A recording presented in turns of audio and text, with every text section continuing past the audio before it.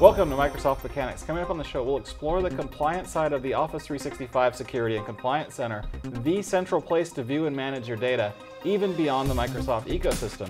From a revised experience for compliance personnel to how you can use it for data management, e-discovery, supervisory review, and more.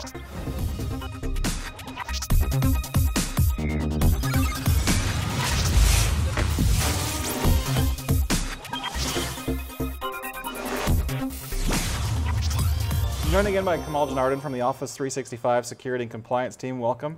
Hi, Jeremy. Thanks for having me. So we've made some really big changes to the Security and Compliance portal in Office 365. Can you tell us what's new? Yeah, so we've brought in security controls into the Compliance and Security Center so that you can actually manage your compliance and security across all your cloud services. Additionally, we've added insights and intelligence, so the recommendations that we give you when you log into a tenant are actually customized for the role. And we tailor this experience as you additionally add services or manage them in the cloud.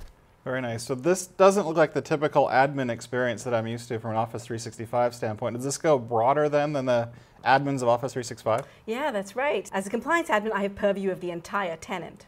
Now, this is the first time I'm logging into a new tenant, so I can go here and get two recommendations. One is to turn on my audit logging, so I can get access to all the actions taken by every admin in my tenant. But I'm going to move over here to the turning on of archive mailboxes. The system has detected that my users have a large amount of data, so with one click, I'm going to turn on the archive mailboxes and enable this capability for my tenant. So I don't have to navigate to that control. It might be a bit deeper into some of these submenus here. But beyond all of that, I know that there's some things that we can do around determining who is actually part of the compliance team, right? That's right. So I'm going to go over here to the Permissions tab. And the Permissions tab is designed to help you determine which roles are right for which features in your tenant. Okay. So you can see here there's a Compliance Administrator. Let's click on eDiscovery Manager. Here, the eDiscovery Manager has case management permissions, compliance search, export, hold, etc. And they're given permissions to view the content of a particular user for a particular date range. Okay. They cannot access content of any other user. And Jeremy, actually, I've got you set up as a records manager, so you can actually see a pared down version of the tenant with just those features available to you. Great. You know, I've always been a records manager. The nice thing is I've only got a very small set of things that I have to worry about here, in this case, the data management tab. And I also get these nice widgets on the screen that allow me to enable things. So for example, if I want to turn on preservation, it gives me some stats even to tell me what the benefits are of using that. When I go to click on that, I actually see it sets up maybe a preservation policy. In my case, it'll tell me how many users will be covered by preservation, and it will give me a default recommendation for 10 years to preserve all of that data. And I can customize that, or I can just take the defaults, and I'll take the defaults here. And now once I do that, I actually have another widget that just showed up in place of the old one, the import widget, and I see Twitter, Facebook, LinkedIn. What's that?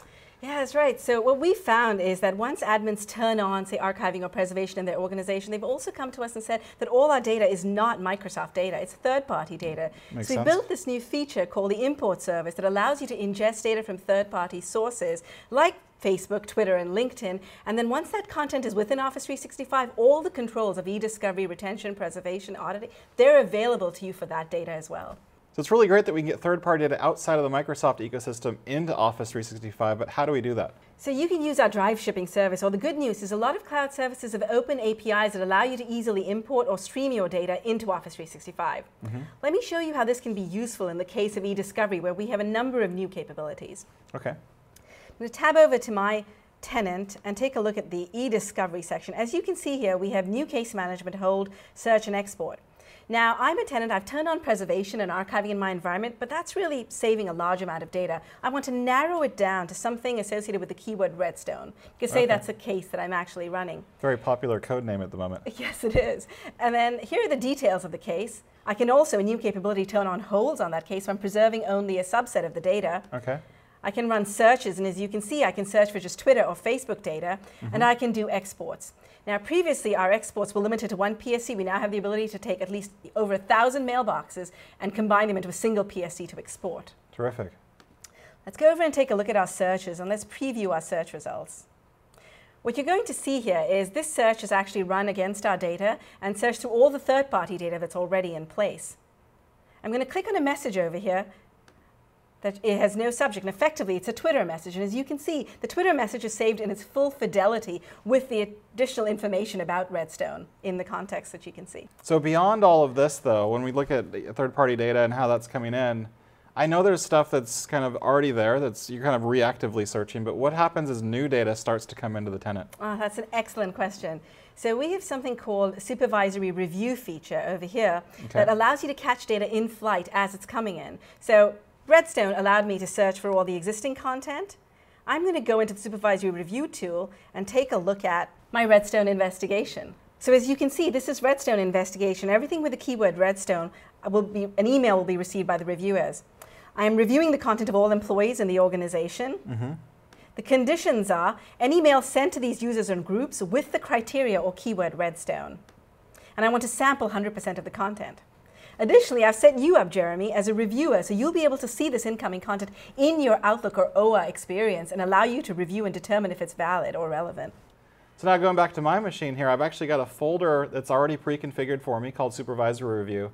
And all of the mail that's coming in and flowing in with that code name Redstone are getting caught and sent to my inbox. So I have a great view of everything in real time as it actually comes into my mailbox. That's right, and you have the ability to mark things as relevant or not relevant with an Outlook menu that's available to you.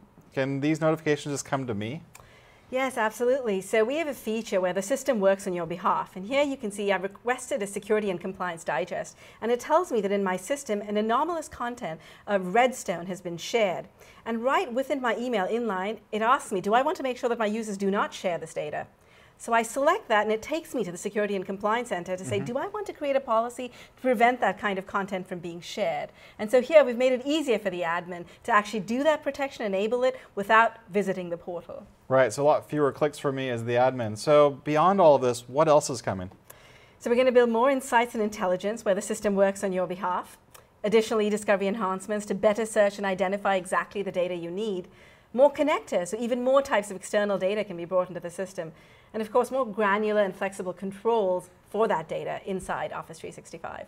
Great, so if I've got Office 365 right now, how do I start trying this out? You can go to your Office 365 tenant and select the App Launcher Security and Compliance Center, or you can set up an Office 365 E5 trial and get access to all these features. So really exciting things coming from a compliance standpoint to the Security Compliance Portal. Of course, keep watching Microsoft Mechanics for the latest updates for all the Microsoft technologies out there. Thanks for watching, and goodbye for now.